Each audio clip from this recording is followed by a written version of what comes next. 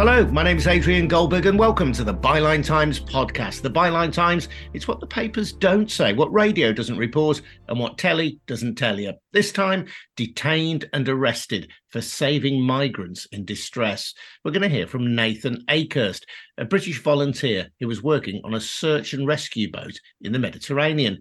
They took on board 114 people who had been drifting for days in vessels without food, fuel and water. Well done them, you might think, but that wasn't a view shared by the Italian authorities. As the rescue ship, the CI-4, was unloading its precious human cargo in the port of Salerno, it was impounded, and the charity which owns it fined. We'll hear from Nathan in just a moment. Before that, though, just a reminder that the Byline Times podcast is funded by subscriptions to the Byline Times. That's our brilliant monthly newspaper, which combines the best of our online offerings with content that you can't read anywhere else. We are the news outlet that exposed the Dan Wootton story when others chose to look the other way. That was part of a 3-year investigation. So do support us if you can. Head over to bylinetimes.com to find out how to subscribe. That's at bylinetimes.com. And if you have already subscribed, thank you very much indeed. Welcome then to Nathan Akehurst. And Nathan, before you tell us about the impounding of the vessel and the fine, just explain a little bit more about CI-4 and what you were doing. Sure. So we're a civil search and rescue ship. We are one of several belonging to organisations operating in the search and rescue zones in the central Mediterranean. And prior to our being impounded last night, we'd been at sea for just under 2 weeks, responding to calls from boats in distress in the search and rescue zones in international waters surrounding Libya and Malta.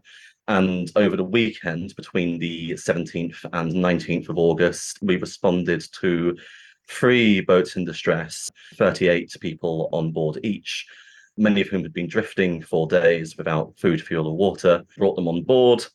There were some cases of severe medical emergencies.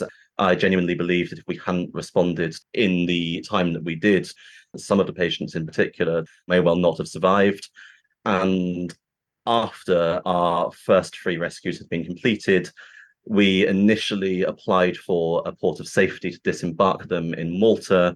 Malta refused in violation of their responsibility to protect, at which point we applied to the Italian Maritime Rescue Coordination Centre for a port of safety in Italy instead, and completed around 40 hours of sailing to the port we were assigned in Salerno, just south of Naples, where we disembarked our rescued people yesterday morning and then found out about the impounding decision late last night.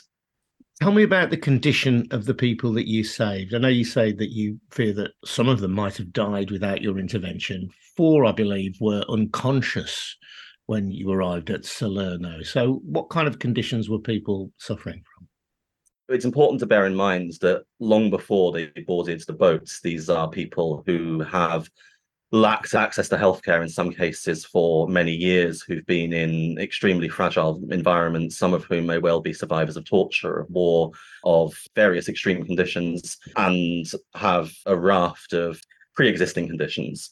And I think it's also important to remember that this is not a normal situation for search and rescue crews. I think as a comparison anecdote, I was picked up once by a search and rescue boat off the coast of England after walking out along the coastline too long and getting stuck on the side of a cliff.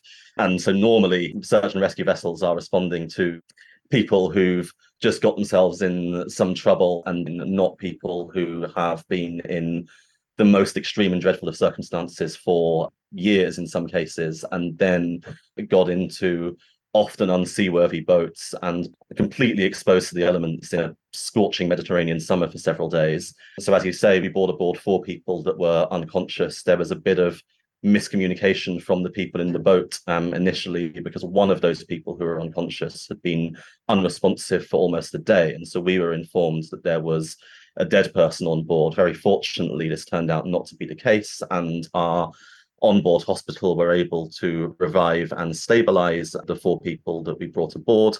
But almost everyone in fairly parlous medical state. We had heat stroke, a lot of cases of scabies and lice.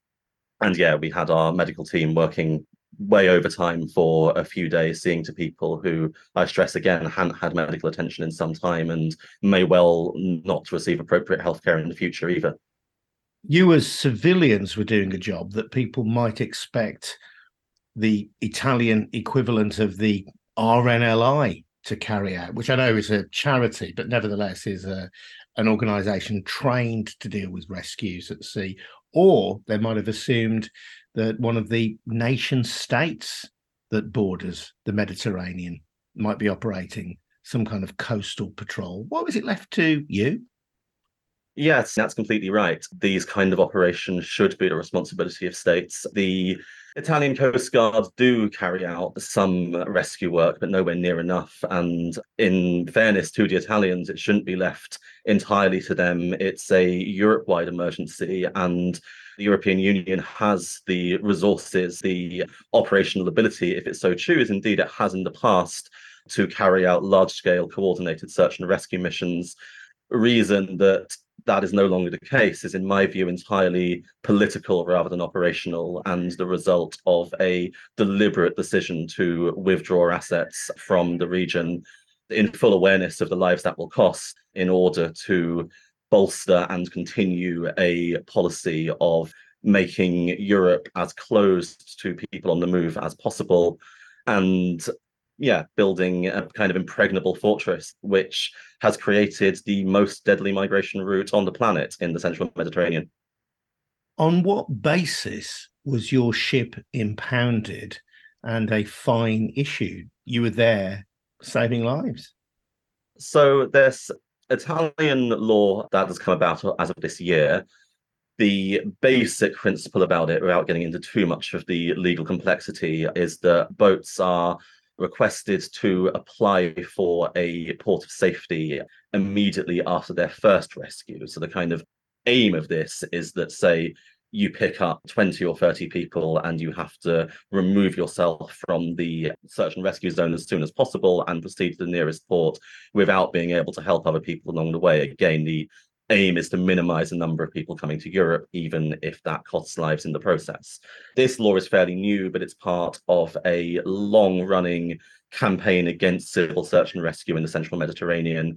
Some of your listeners might be aware of cases in the last 4 to 5 years in which search and rescue crews have been criminalized.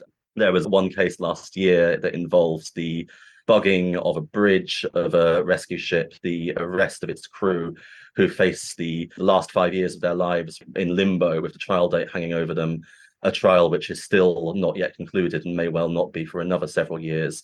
If it's bad for rescue crews, it's even worse for refugees themselves. Routinely, even refugees who take control of boats in desperate distress and try to steer them to safety are tried as smugglers and traffickers themselves.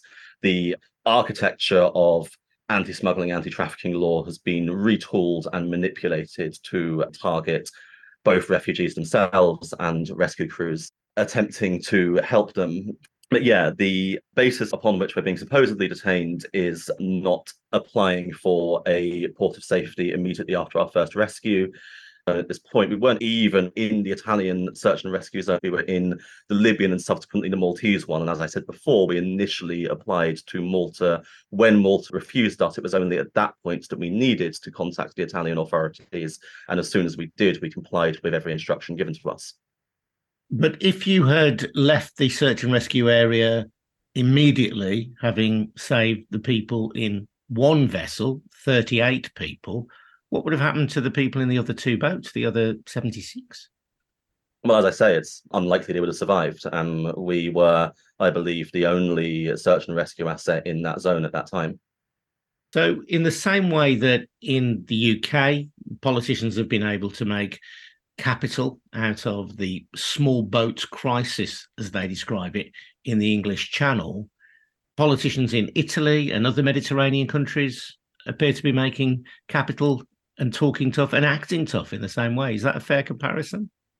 Yeah, and I think it runs deeper than that. I think there is a lot of exchange of learning and of kind of copycat action that happens between the US border, the Australian border, the European border, and the British one. And often the same companies, the same contractors involved in border enforcement, the same consultants moving around, providing strategic expertise and ways of doing things. Denmark, for example, at the moment, looking at their own version of the Rwanda plan that Britain's become infamous for in the last year. So yeah, I'd say it's no coincidence that there's a kind of a sharing and a convergence of what I would describe fundamentally as an attempt to undermine and ultimately destroy the system of international humanitarian protection, which we inherit from the end of the Second World War and the desperate refugee crisis that followed it. I interviewed a rescuer a while back who was in exactly the position that you have described. He was facing potential prison time in Greece for having been involved in a search and rescue operation in the Mediterranean. And I think these are stories that are not widely known, not widely publicised in the UK, but highlight the danger that search and rescuers place themselves in, but also the antipathy towards pretty desperate people fleeing war, persecution, maybe even just, in inverted commas, grinding poverty.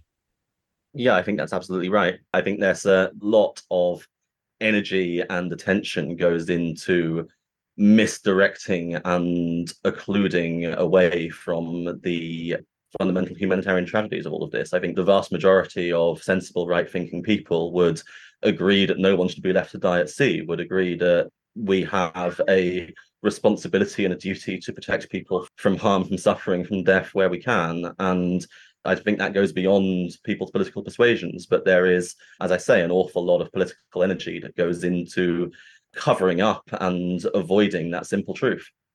Yet there are criminal gangs who control these vessels, who take money from desperate people and set them afloat on the high seas in sometimes untrustworthy vessels. Do you accept the argument that by being involved in search and rescue, that you are helping to feed the market for this traffic in desperate humanity? No, I don't accept that at all. There's actually a pretty comprehensive study out recently that quantitatively debunks this migrant taxi service theory that's been a far right talking point for about 6 or 7 years now. But I'd say two things. One is that the only reason that the smuggling gangs have markets to exploit in the first place is because there is a complete absence, a complete shutdown of safe routes, of the ability to exercise one's rights to international protection, as I was talking about before, which causes people to exploit that situation. And the second thing I'd point to is the active collaboration of European authorities, with Libya being one example, militias, partners, externalized border enforcement that are directly linked to smuggling operations themselves. So there are Western forces supporting militia groups in Libya who themselves are profiting from this miserable trade. Yes, there's an excellent piece in, I think, the New Humanitarian recently about this. But the broader point is that the neat have your cake and eat it solution that Europe has come to is it's unable to completely go back on its own enshrined values and standards, but it figures that if it can outsource a lot of its dirty work, if you like, to countries along its borderline and pay for them to do the damage, then it's able to evade accountability for the human rights violations that occur in response. There's a fairly grim joke that sometimes does the rounds in civil search and rescue that the so-called Libyan Coast Guard is the country's only functioning state institution. This is a country that doesn't exercise a monopoly on violence within its own borders in any meaningful sense, or provide much in the way of any kind of state services whatsoever, and yet has this incredibly violent and incredibly efficient and well-armed and well-organized militia patrolling its coast and conducting, as I say, pretty violent operations every day, including shooting at boats or into the water around them, dragging people back to places where they have fled because they've been sold into slavery, tortured, similar. And all of this is financed through Italy in particular and EU mechanisms more broadly. You did have a boat named after a young boy who died at sea. His body was found washed up. His family were heading for Greece. That young boy's name was Alan Kurdi. And there was a CI boat named in his honour, which did carry out successful rescue missions. I think he saved 927 people in distress over 12 different missions on the boat named after Alan Kurdi. But you've had to sell that boat because of the circumstances in which you now find yourself with CI4, because you were fined for breaking regulations. Yeah, so there's been a shift, I think, from the Italian authorities in the last few years. And earlier, when I was talking about the high-profile arrests of search and rescue captains and heads of mission and crews, that caused a lot of outcry in the press, and it was ultimately legally non-viable. And it consumed a lot of political and legal energy, which ultimately wasn't an efficient use of their resources. And so the kind of somewhat cleverer and in some ways more damaging strategy that they've now adopted is a kind of more death by a thousand cuts approach, where things like this continue to happen, where you impound the boat for 20 days, you remove it from being able to operate, you cost a lot of lives in doing so, you hamstring both operationally and financially the abilities of civil search and rescue to do its job properly, to save lives at sea. And you avoid some of the negative attention that has come to authorities that have been somewhat more kind of publicly aggressive in their attacks on rescuers in the last few years. Will you get this boat back, do you think, the CI4? Well, yeah, I mean, if all goes according to plan, it will be in our hands again in 20 days and able to leave. But as I say, that's 20 days in which, well, we were, as I was saying before, the only boat on patrol in the search and rescue zone where we were over the weekend. That continues to be the case. That's 20 days in a peak season for attempted crossings, in which over 2,000 people have already died this year. And those are 20 days that we won't get back. Before we finish, Nathan, can I just ask about you, a personal question? What motivates you to put your own life at risk by seeking to save the lives of others in the Mediterranean? There could be a whole range of potential answers to this, but I think it's, as I was saying before, ultimately very simple. This work should be being done by far more well-organized, far more competent authorities. It shouldn't be being left to volunteers, but it is, and somebody's got to do it, so it may as well be me. Nathan, thank you very much indeed. That's Nathan Akehurst from the CI charity, whose boat has been detained. They now face a fine as well. Is that a fine on the charity, let me just clarify, Nathan, or a fine on the captain? How does that system work? That's a fine for CI to pay, yes.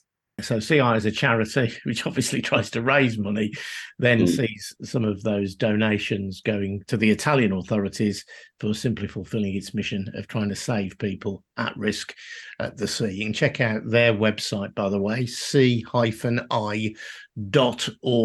if you want to find out more about them. Nathan, thank you very much indeed for your time. I'm Adrian Goldberg. You've been listening to the Byline Times podcast, and we are funded by subscriptions to the Byline Times, just bringing you stories that you really won't see and hear in the mainstream media. And I think this is definitely one of them. If you want to support our work, don't forget to take out a subscription to the Byline Times.